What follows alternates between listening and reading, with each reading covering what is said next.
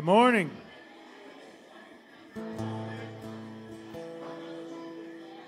If y'all wouldn't mind, head on in here to the auditorium. We're going to stand and praise the Lord.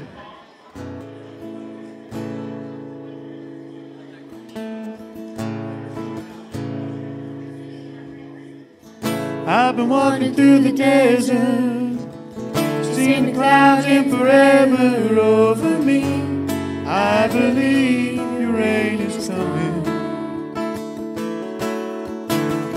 You're the man of the high hopes. You're the only making dry bones come to life. You're the light I put my trust in. Every word you say is gonna come true. You lead me to the promised land. Everything you say is gonna happen, even though I haven't seen it. I'm gonna build a boat in the sand where you say it never rains. I will stand up in faith. I'll do anything it takes. The wind in my sails, your love never fails of faith. Build a boat in a desert place, and when you flood and the water starts to rise, yeah, I'll ride the storm 'cause I got you by my side. With your wind in my sails, your love never fails of faith. I build a boat so let it rain.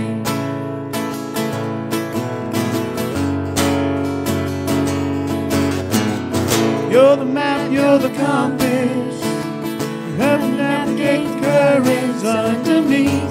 Take the lead, I surrender. Every word you say is gonna come true. You lead me to the promised land. Everything you say is gonna happen, even though I haven't seen it yet. I will build a boat in the sand where the day never rains. I will stand up in faith, I'll do anything it takes. Your wind in my sails, your love never fails of faith. Build a boat in a desert place, and when the flood and the water starts to rise, yeah, I'll ride the storm 'cause I got you by my side. Your wind in my sails, your love never fails of faith. I build a boat so let it rain.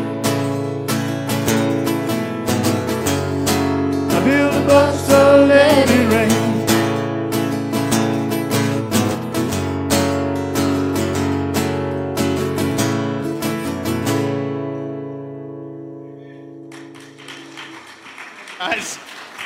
All right, good morning, everybody. Busy day today. You guys ready to eat some fish this afternoon? We're going to have a fun day. Today we got baptism after church, then we've got a whole lot of stuff going on this afternoon. So glad you're here this morning. I'm excited to be here. Let's go to the Lord in prayer, and then we'll do our welcoming time. Lord Jesus, thank you, God, just for this morning that we can be here, Lord, to worship you in song. We can worship you in giving this morning, and we can worship you by reading your word today. And so, Lord, just bless us today. I'm excited. We get to go to the river. We start our river baptisms. Maybe it's a little cold this morning, Lord, but I'm excited to go and baptize some new believers this morning. And so, Lord, we just love you. We worship you today, and we thank you. In your name I pray. Amen. Take a couple of minutes this morning. Welcome, everyone.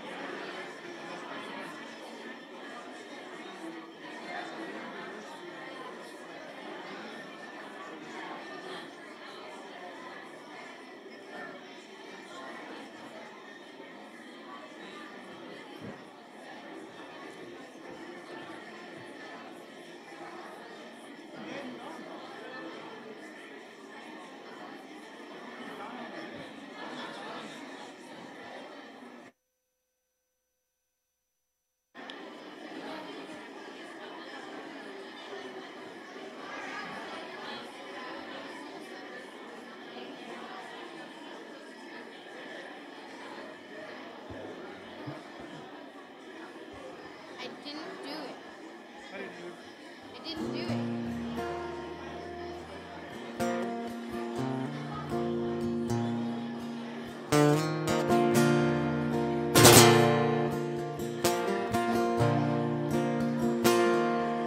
You've been walking the same old road for miles and miles.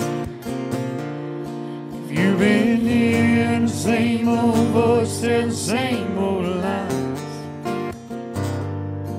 if you've been trying to fill the same old holes inside, there's a better life. There's a better life. You got pain, he's a pain taker. You feel lost, he's a way maker.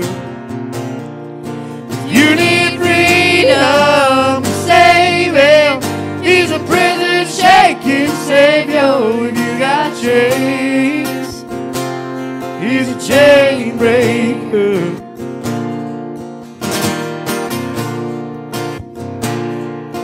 We've all searched for the light of day in the dead of night. We've all found ourselves worn out from the same old fights. We've all run to things we know just ain't right. There's a better life. There's a better life. You got pain, he's a pain taker.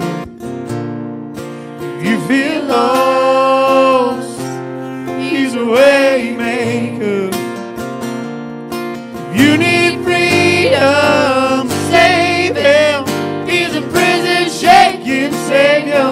If you got chains, he's a chain breaker.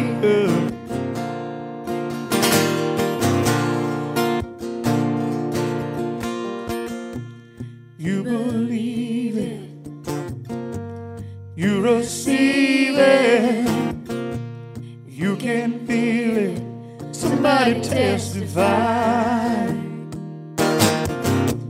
You believe it, you receive it, you can feel it, somebody testify, testify.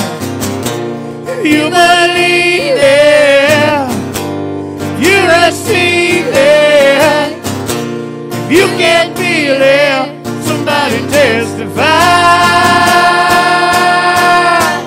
You got pain, he's a pain taker. You feel lost, he's a way maker. If you need freedom, save him. He's a prison shaking savior. If you got chains, oh, he's a chain breaker. Oh, if you need freedom, save him. He's a prison shaking savior. If you got chains, oh, he's a chain breaker.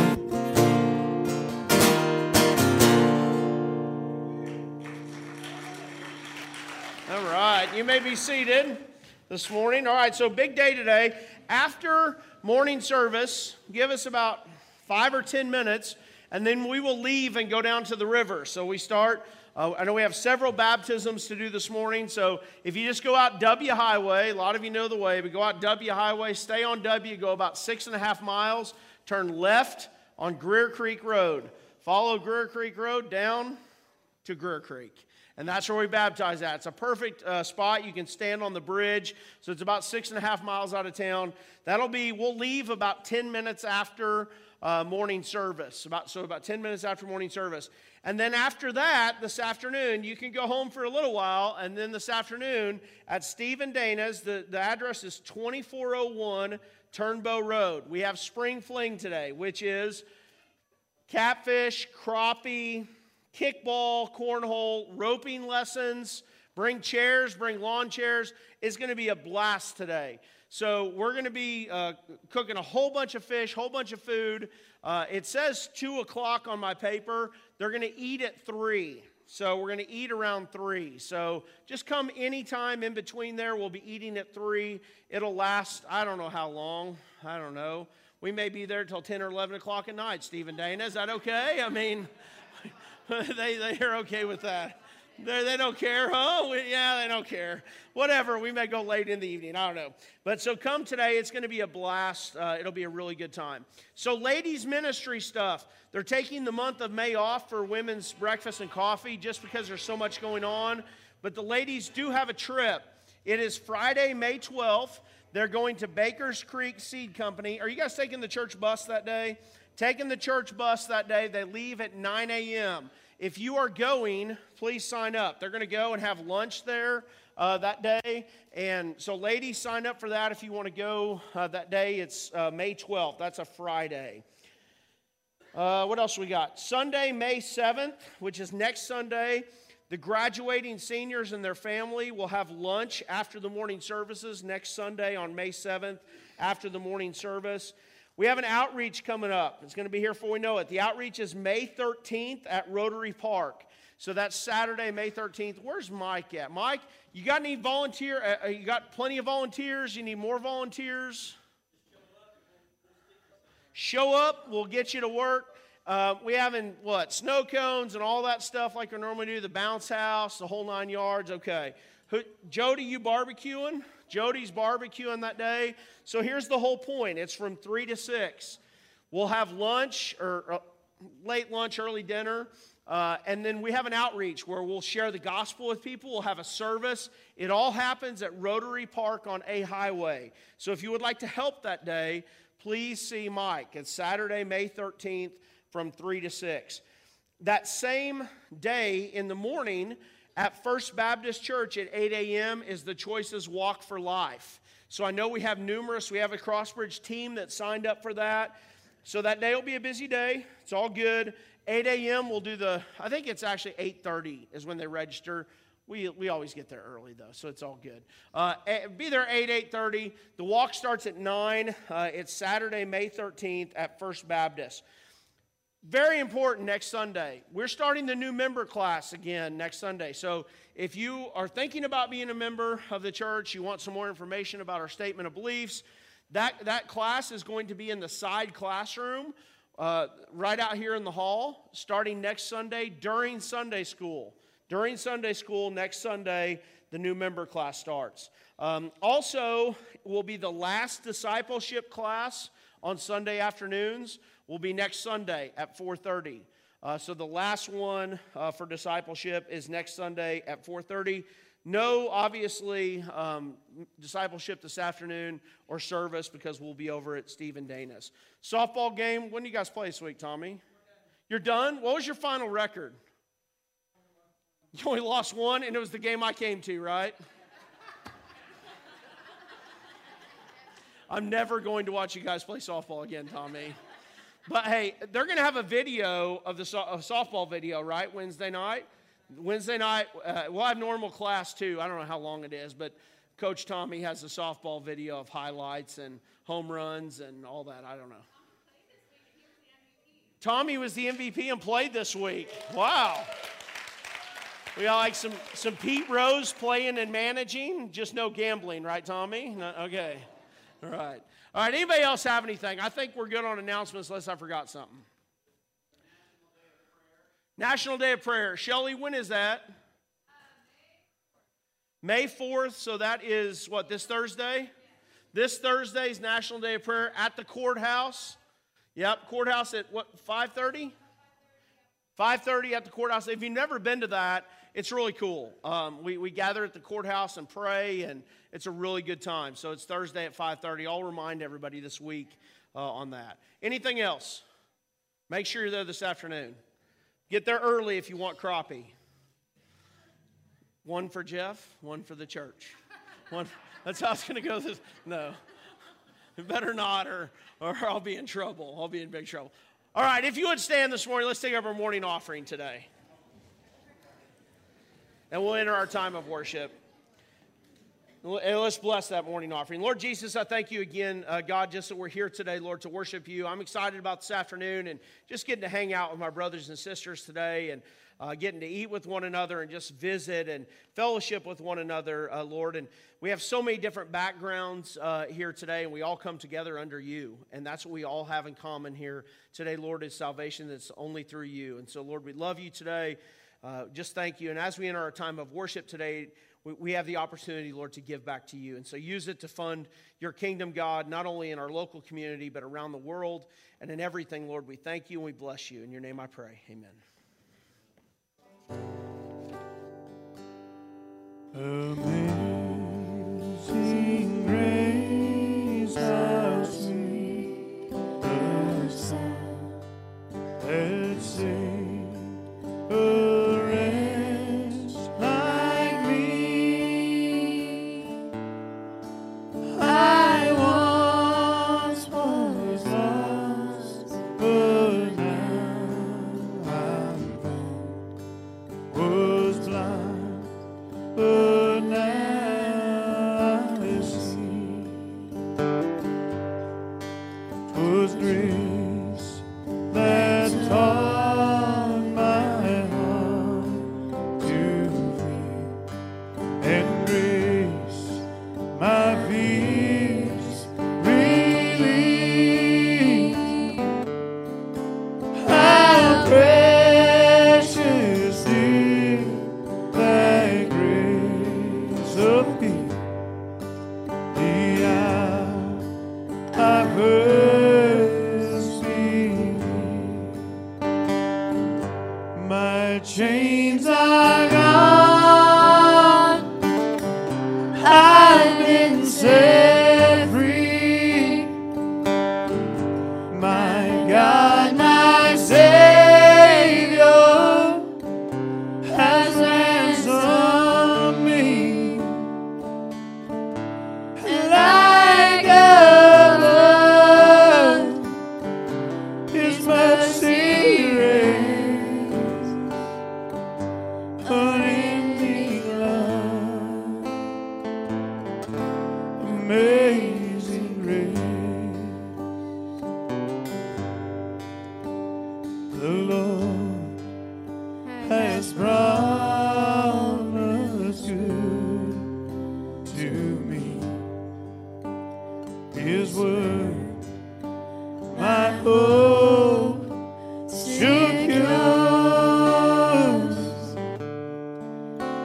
He will my shield and portion be, as long as life endures.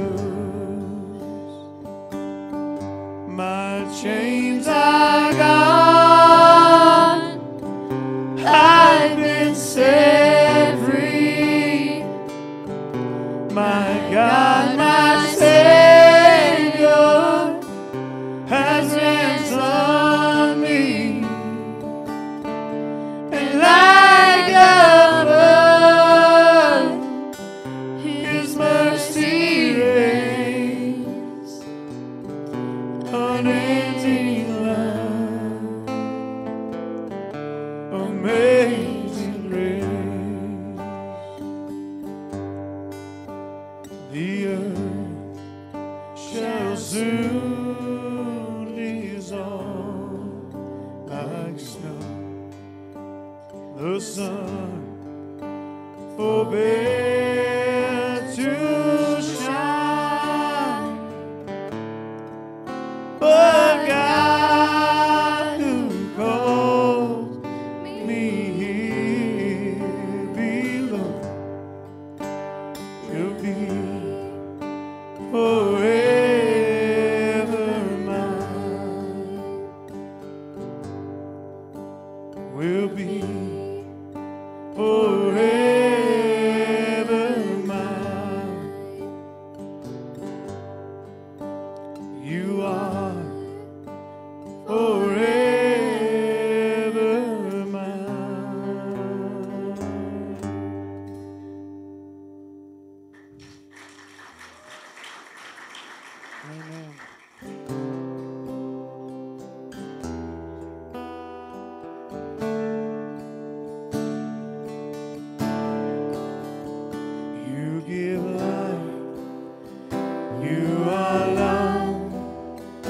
You bring light to the darkness. You give hope. You restore every heart that is broken.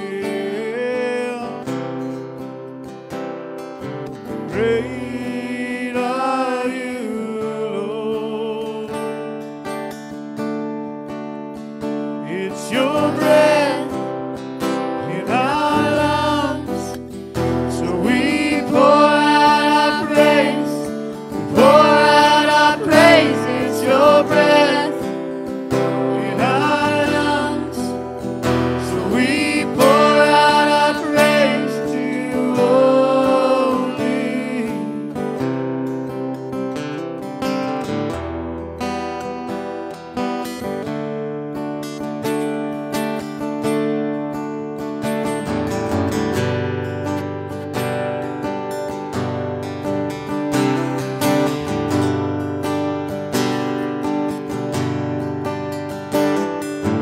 All the earth will shout your praise. Our hearts will cry. These bones will sing. Great are you, Lord. All the earth will shout your praise. Our hearts will cry. These bones will sing. Great are you, Lord. All the earth will shout your praise. Our hearts will cry. These bones will sing. Great are you, Lord. It's your breath in our lungs, so we pour out our praise.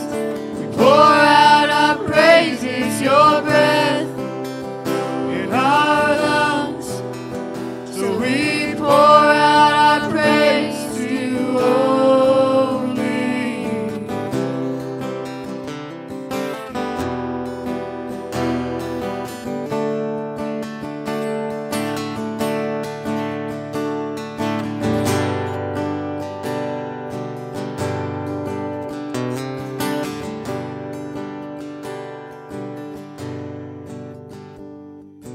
All the earth will shout your praise. Our hearts will cry. These bones will sing. Great are you, Lord. All the earth will shout your praise. Our hearts will cry. Our bones will sing. Great are you, Lord. All the earth will shout your praise. Our hearts will cry. These bones will sing. Great are you, Lord. It's your breath in our lungs, so we pour out our praise. We pour out our praise. It's your breath in our lungs, so we pour out our praise to you only.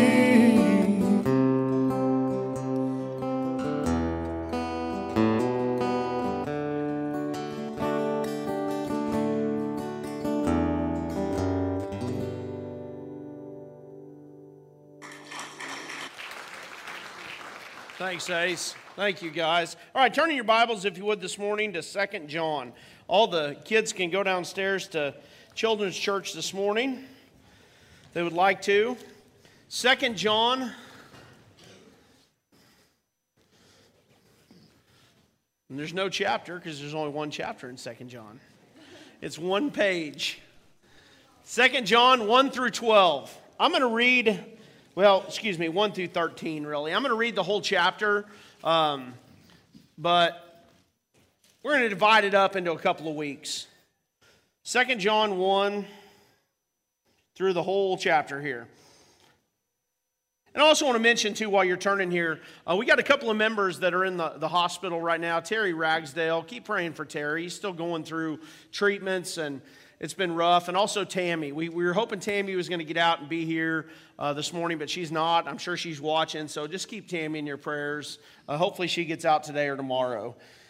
2 John, here we go. The elder to the elect lady and her children, whom I love in truth, and not only I, but also all who know the truth, because of the truth that abides in us and will be with us forever. Grace, mercy, and peace be with us from God the Father and from Jesus Christ, the Father's Son, in truth and love. I rejoice greatly to find some of your children walking in truth, just as we were commanded by the Father. And now I ask you, dear lady, not as though I were writing you a new commandment, but the one we had from the beginning, that we love one another. And this love, that we walk according to his commandments. This is the commandment, just as you have heard from the beginning, so that you should walk in it. For many deceivers have gone out into the world, those who do not confess the coming of Jesus Christ in the flesh, such as the one who is the deceiver and the Antichrist. Watch yourselves, so that you may not lose what we have worked for, but may win a full reward. Everyone who goes on ahead and does not abide in the teaching of Christ does not have God. Whoever abides in the teaching has both the Father and the Son. If anyone comes to you and does not bring this teaching, do not receive him into your house or give him any greeting. For whoever greets him takes part in his wicked works. Though I have much to write to you, I would rather not use paper and ink. Instead, I hope to come to you and talk face to face, so that our joy may be complete. The children of your elect sister greet you. Let's pray. Lord Jesus, I thank you, God, for your word this morning, and I thank you for this book of 2 John, Lord. And as we go through here, there's a lot of truths here, and there's one word in particular we're going to talk about today again, and it's truth. We also are going to talk about hospitality and who to greet and who not to greet, and who's in fellowship and who's not. And so, Lord, I just pray this morning that you bless our time, you work in our hearts, Lord, and Lord, again, that we just know the truth, because that sets us free, and you are truth. God, we love you and thank you. In your name I pray. Amen. You may be seated. So, last week, Selena and I were thankful to get away for a few days with her work. Her office takes a trip, and we were in Florida. The weather was amazing. The sunsets were absolutely breathtaking. The weather all week was just gorgeous. One day, we had... Can't right now. Okay, you'll have to wait till after church. Okay, we had the opportunity to go about 8 miles into the Gulf and deep sea fish. And we caught, as Brenda Cook had told us, some of the ugliest fish that you have ever seen in your entire life. One of the ones that I caught was called a puffer fish. I don't know if you guys have ever heard of this, but they are highly poisonous, very, very poisonous. And in fact, in Japan, they eat them. And the chef who prepares them has to take like years of training in order to cut them up properly for you to eat them, because like I think it's the kidney or the liver of a puffer fish is so dangerous that it can kill, it's like cyanide. It can kill multiple people. And we caught one of those, but when you rubbed its stomach, it inhales a bunch of air and it blows up. And our guy did this, and he threw it out in the water, and it was floating on top of the water because all the air. And then it figured out, okay, nothing's trying to eat me, so it swam away. And it was really funny, but it just seeing all of that and seeing God's creation, when you go 8 miles out, and we're just into the Gulf a little bit, you start to see, oh my goodness, all the things that God has created and his creation. And it's a time of just resting and just looking at God's creation. And I appreciate Mike bringing the word last week. So on to this, 2 John. This is a short book, a very short book. And in many ways, 2 John is continuing what he said a whole bunch and what we covered a whole bunch in 1 John. And he's warning about false teaching. The title of the sermon is Christian Hospitality, because the message here is hospitality and inviting people in. It absolutely is, but it's also very much a warning about false teaching that's focused on hospitality. I'm going to probably get into hospitality a little bit more next week as we finish up the book. But as we start with these first few verses, I want to explain them in context this morning. In the first set of verses, John here says, the elder to the elect lady and her children. So there's a little bit of debate about this. Some people think that John was talking to a congregation of believers. I think the best way to look at this, though, is he is actually talking to a Christian lady and her children. We aren't for sure about that. We're not for sure, but the literal understanding would be that he's writing to a particular lady that he knows and her children. But he starts to really hammer down on something that he talked a whole bunch about in 1 John. And that was truth. He emphasized truth over and over and over. He mentioned it 5 times in the first 4 verses of this book. And truth is a basic fundamental of our faith, of what is truth. And truth is what unites us as a congregation. It unites us as brothers and sisters in the Lord. It is how we have unity. And he brings up truth, and then he talks about hospitality, and he gives a warning about not even welcoming someone that is not in the truth or following Christ. So he also mentions love. Well, truth and love, they go hand in hand. Because we have the truth of Christ, now we're commanded to love one another, to care for one another, to be hospitable to one another. But you notice the context here is John writing to, we can either go either way, a local body of believers that are in Christ, or a particular lady and her children who are in Christ and following the truth. And so he warns again in verse 7, over and over throughout the book of 1 John, if you remember, we talked about false deceivers.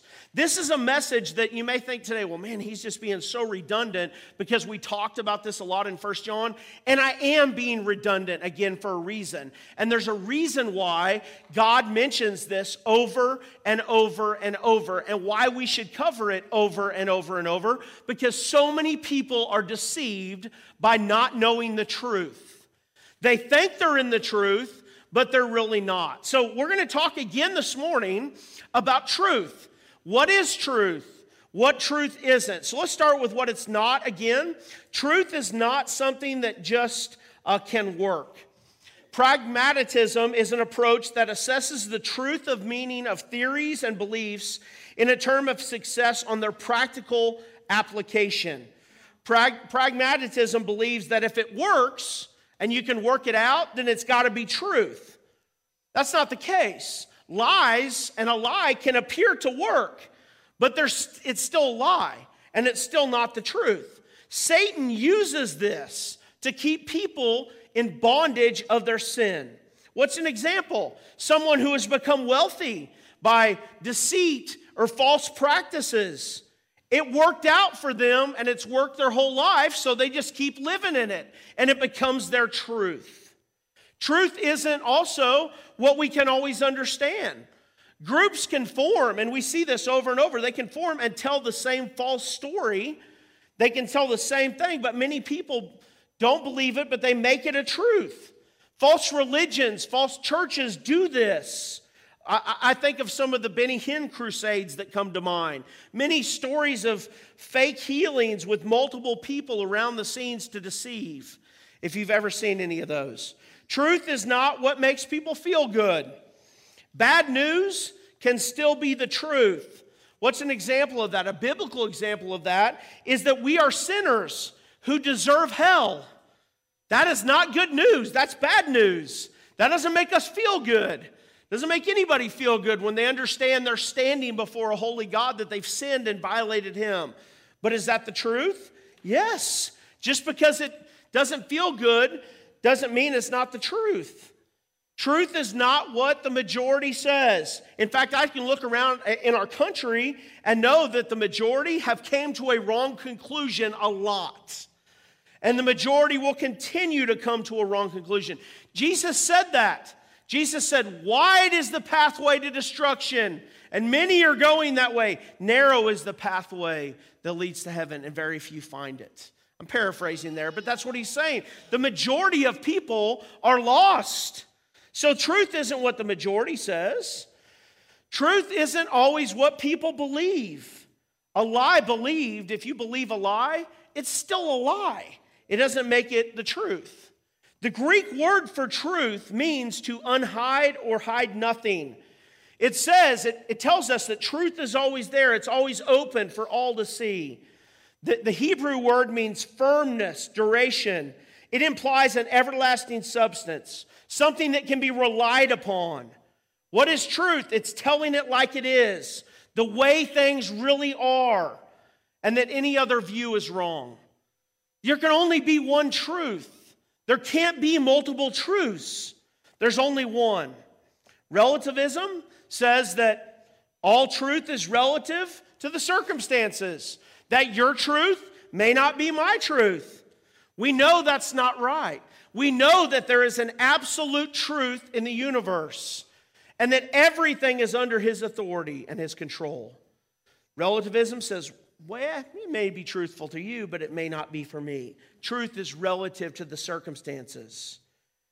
Let me tell you, biblical Christianity knows nothing of relative truth.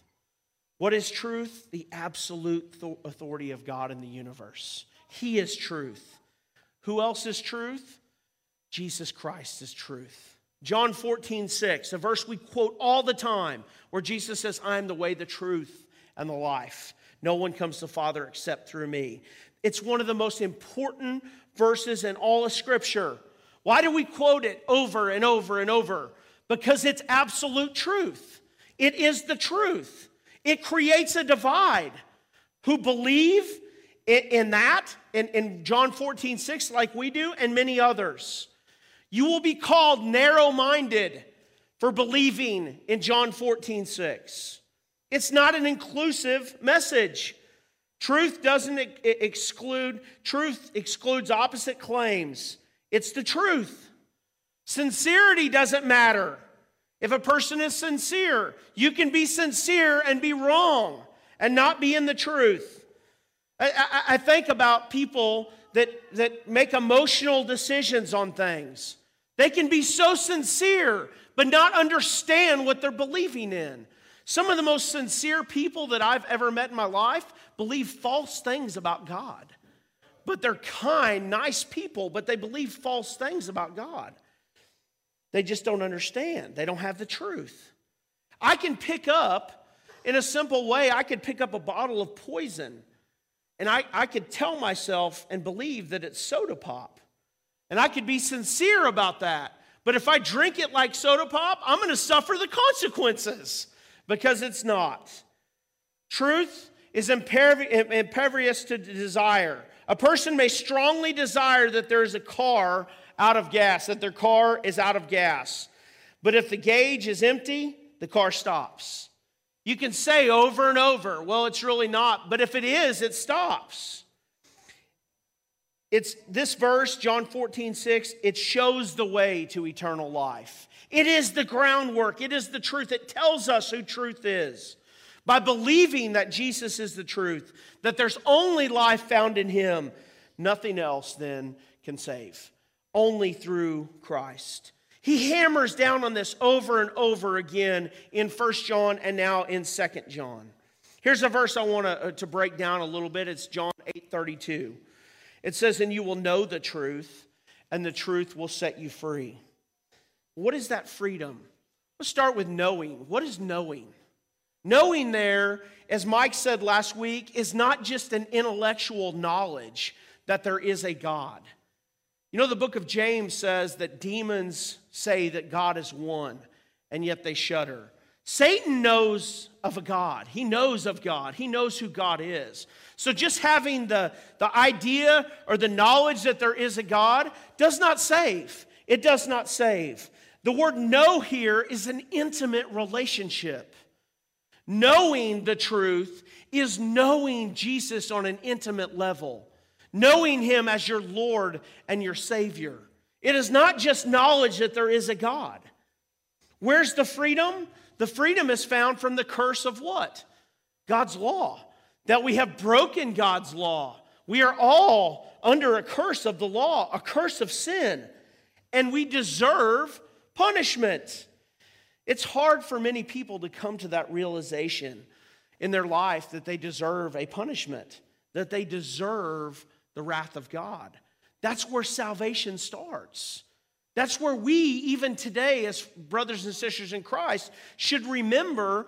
And when you take yourself to that place that you deserve a punishment and you deserve God's wrath, yet you get mercy because of what Jesus did, what starts to happen more and more in your life? You start loving God more. You start loving God even more because of what He's done for you in your life. None of us in here deserve God's mercy. We don't deserve forgiveness, yet He gives us mercy and forgiveness apart from anything that we do, apart from any human work or merit. That is what separates biblical Christianity from every other religion in the world. What separates biblical Christianity from everything else is Ephesians 2:8-9. For by grace you've been saved through faith. It's not of yourselves. It's not of your own doing. It's a free gift of God, not a result of works, so that no one can boast. So because we can't work for it, we don't have anything to boast about or be proud about. We simply acknowledge who truth is. We have faith that Jesus is truth, that what He did on the cross was truth. We acknowledge that. That is the difference from biblical Christianity compared to everything else. Every other religion in the world, folks, teaches you have to keep the rules. You got to keep the law. You got to be a good person. You got to do this. Islam teaches you must keep the tenets of Islam.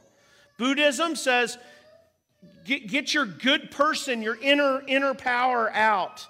Mormonism teaches you have to, once you've worked hard enough for it, once you've done enough, then God will save you. That's not what the Bible teaches. The Bible teaches we're under the curse of sin. But through faith, when we put our faith in Christ, in the truth of who He is, we're saved. That separates biblical Christianity. The Bible, what does the Bible say? Christians believe this. Jeremiah 17:9-10. The heart is deceitful above all things and desperately sick. Who can understand it? Many people say, I want to trust my feelings. Trust my feelings. My gut will put me in the right direction. No, it won't. No, it won't. Our gut will deceive us. Our feelings and emotions will deceive us. Where do we find the truth? In God's Word. What does it say? Verse 10, I, the Lord, search the heart and test the mind and give to every man according to his ways, according to the fruit of his deeds. Now you start to think, well, hold on, that last part of that, the fruit of his deeds, that doesn't sound too bad. I mean, I've done a lot of good things in my life. I've done pretty good. Well, yeah, but then when you start to see that all have sinned and fall short of the glory of God, like Mike talked about last week, that all of our righteous deeds are filthy rags before God. For the wages of sin is death, Romans 6:23. So what we earn, a wage is what? Something you work for that you earn. So I earn death. What have we earned? We've earned death. I can't keep the law. We can't keep the law. We can't be good enough. Galatians 2:16 says, yet we know that a person is not justified by works of the law, but through faith in Jesus Christ. So we also have believed in Christ Jesus in order to be justified by faith in Christ and not by works of the law. Because by works of the law, no one will be justified. So we can't keep the law. We can't. I want to make sure we get this right, though. Our salvation. How did Jesus sum up the law? When you start thinking about the law of God, oh man. You just think about the law that's been wrote on your heart. Well, how did Jesus sum up the law? Turn to Matthew 22.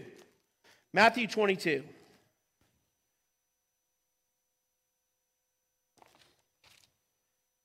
Matthew 22, 34 through 40.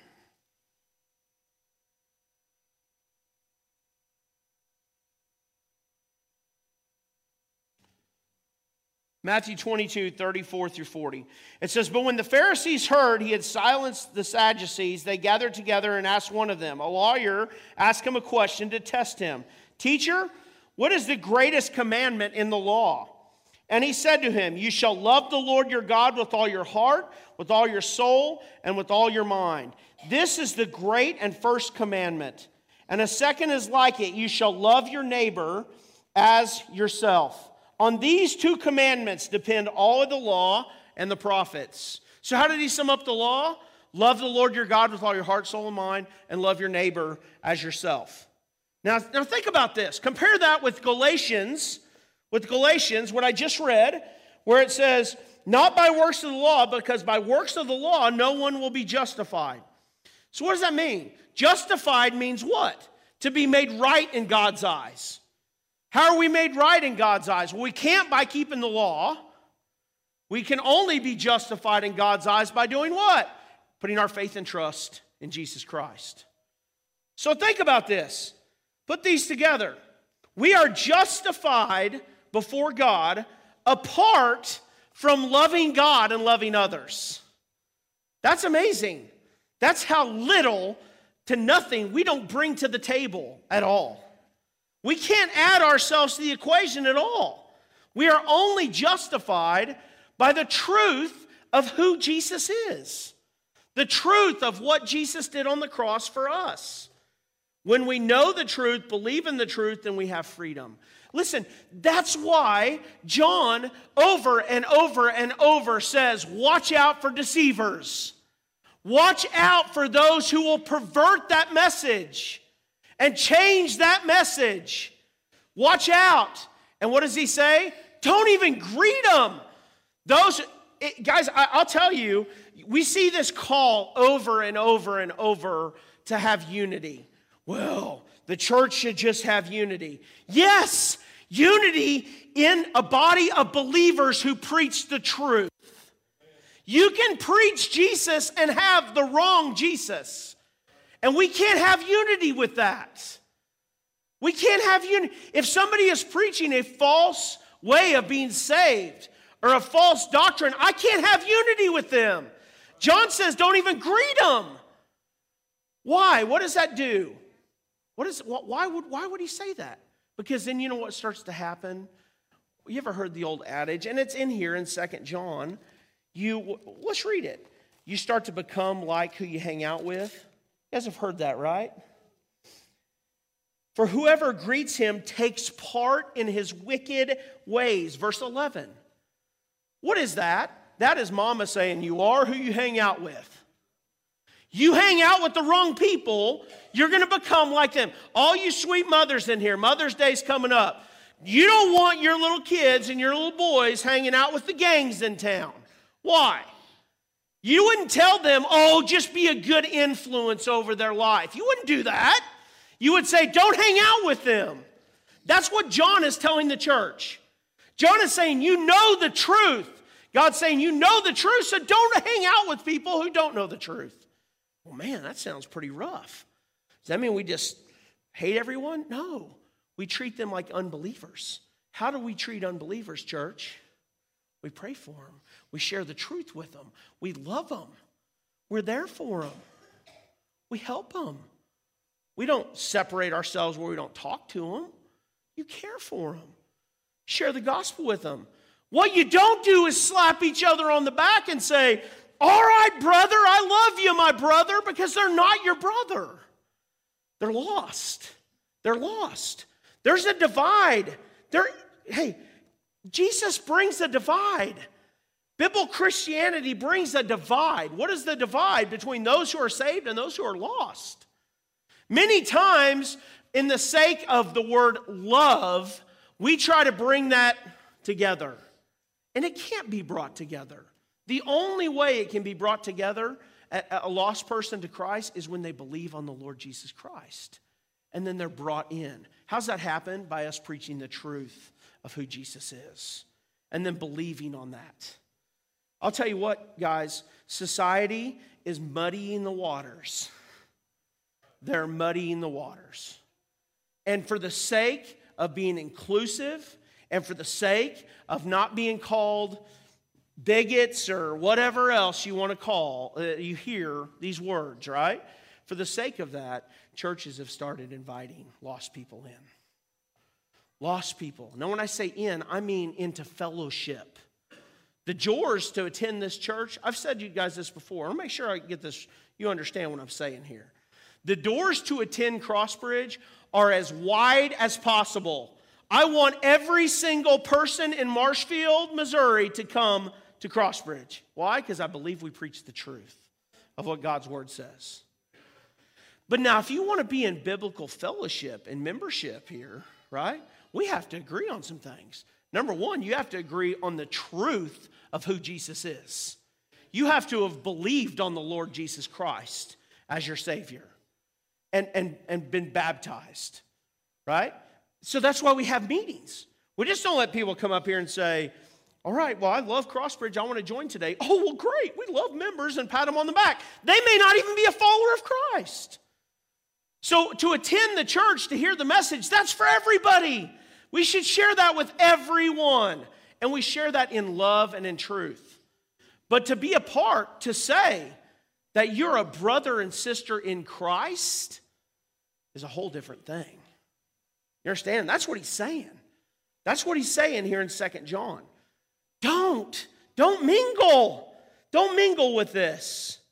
When we know the truth and we believe in the truth, then what happens in our life? Oh, we have freedom. We have freedom. 2 Corinthians 3:17 says, now the Lord is spirit, and where the spirit of the Lord is, there is freedom. Where does the spirit of the Lord live, church? Not in some special little box up here on the stage. It's not some little key that I can go flip open and say, okay, Holy Spirit, go around the church today. Where does it live?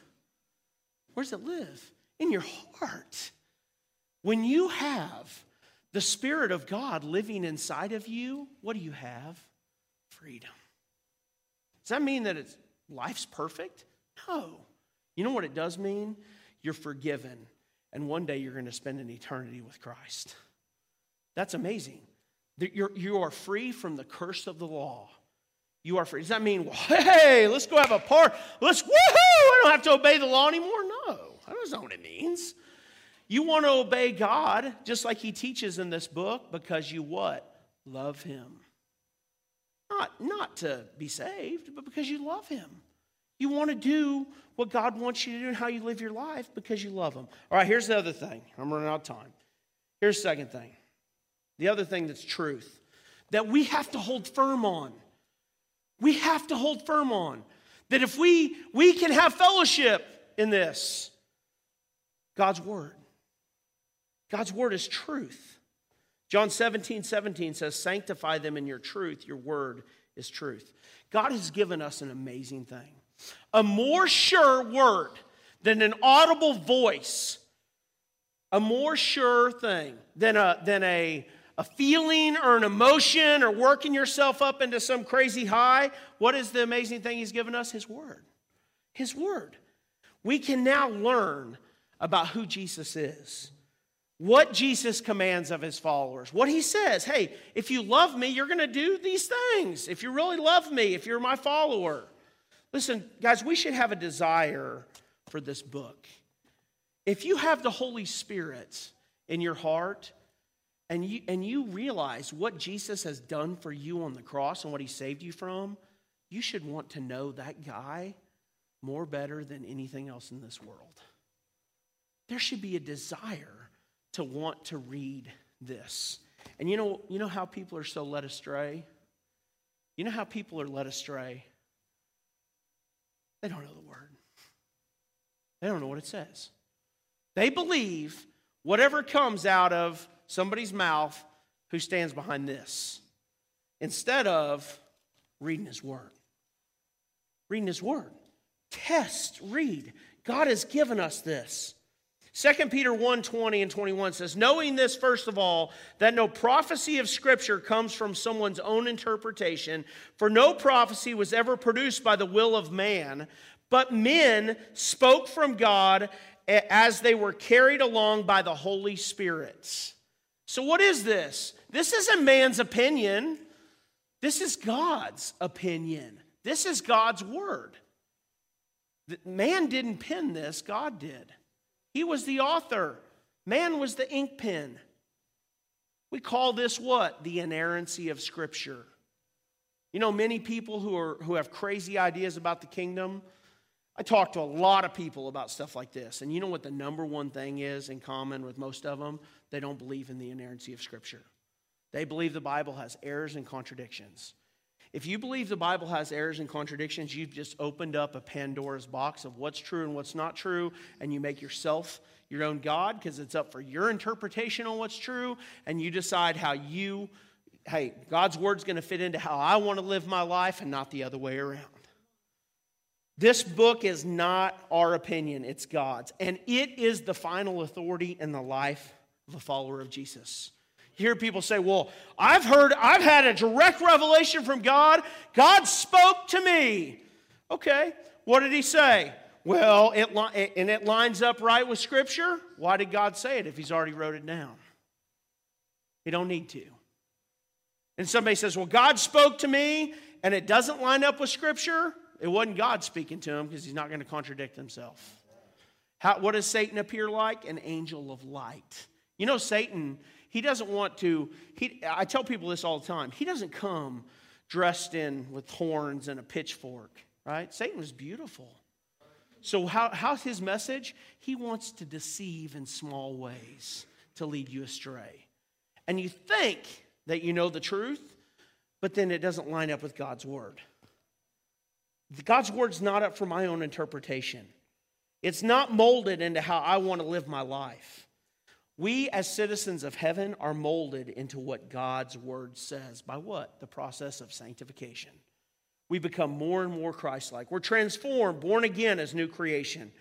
When this book says it, it's truth. It's there. It's not up for, well, the church is old-fashioned and we got to be progressive. Let me say this morning, the progressive movement, if you see the word progressive in front of something, just know it's from Satan. Anything that's progressive says, well, they've gotten it all wrong, and we got to be progressive to society. We have got to adapt to society. Oh, no. Society should adapt to what God's word says. And if it did, I'm telling you, we'd have a lot less problems. We wouldn't have broken homes. We'd have fathers that are stepping up and their role in the household. We'd have a country that didn't look like it did. Progressivism is not of God. Psalms 119, 160 says, the sum of your word is truth, and every one of your righteous rules endures forever. The word is truth and endures forever. So why do we push the reading of God's word, the study of his word, the application of God's word? Why do we push all that? 2 Timothy tells us, 2 Timothy 3, 16 and 17. This is a Bible drill verse. All scripture is breathed out by God and is profitable for teaching, for reproof, for correction, for training in righteousness. Where's my disciplees? These two up here, these young men. Did we just not cover that this week? We did, didn't we? We learned about what that was. There's a whole sermon series right there on 2 Timothy 3, 16. God's word encourages us. It corrects us. It tells us what's right. It tells us what's wrong. It equips us to serve our King. It's breathed out by God. Listen to me. Why do we hammer down about truth? Why is this redundant message? You're like, man, I just heard this sermon 2 months ago. I know, I did too. Because God wants to make sure that we understand what truth is and what isn't. Because there are deceivers that are going to try to lead you and your children astray. There just are. There are deceivers that are coming for your children. There are. They're coming for you.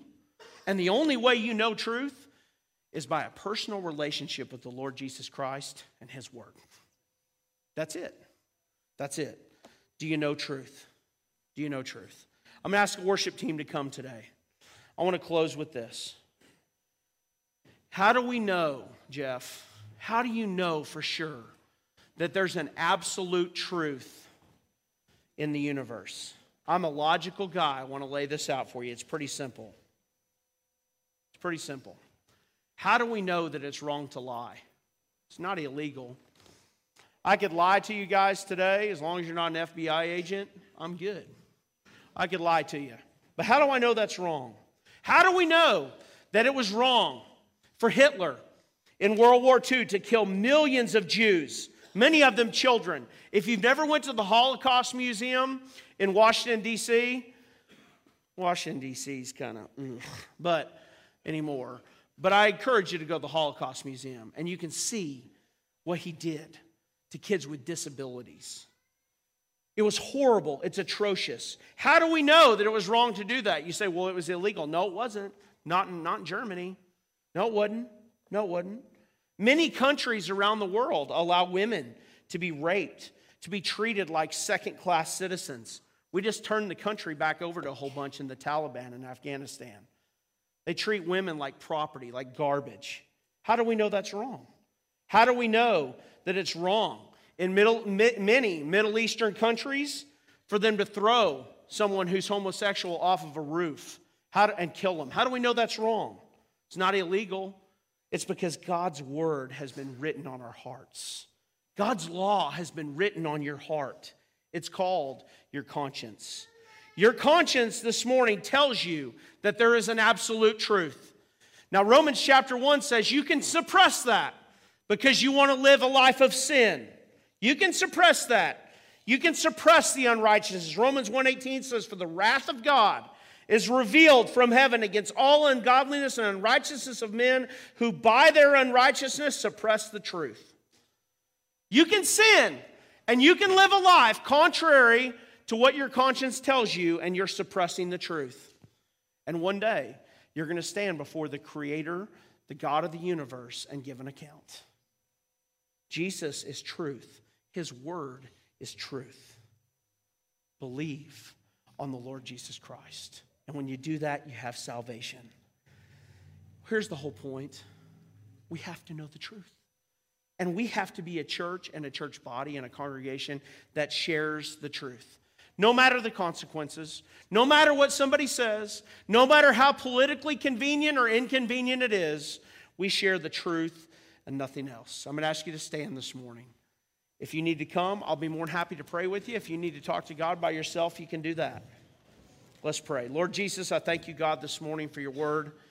Thank you for the opportunity to read it. I'm excited even about this next sermon in this, about hospitality and fellowship. And Lord, but I pray, I know you've worked today, so if there's people here, Lord, that don't know you on a personal level, not an intellectual level, on a personal level, I pray, Lord, today's the day they have salvation that's found only in you. God, I pray that as a church we stand on truth and nothing else, that we share truth and we point people to you. It's in your name I pray. Amen.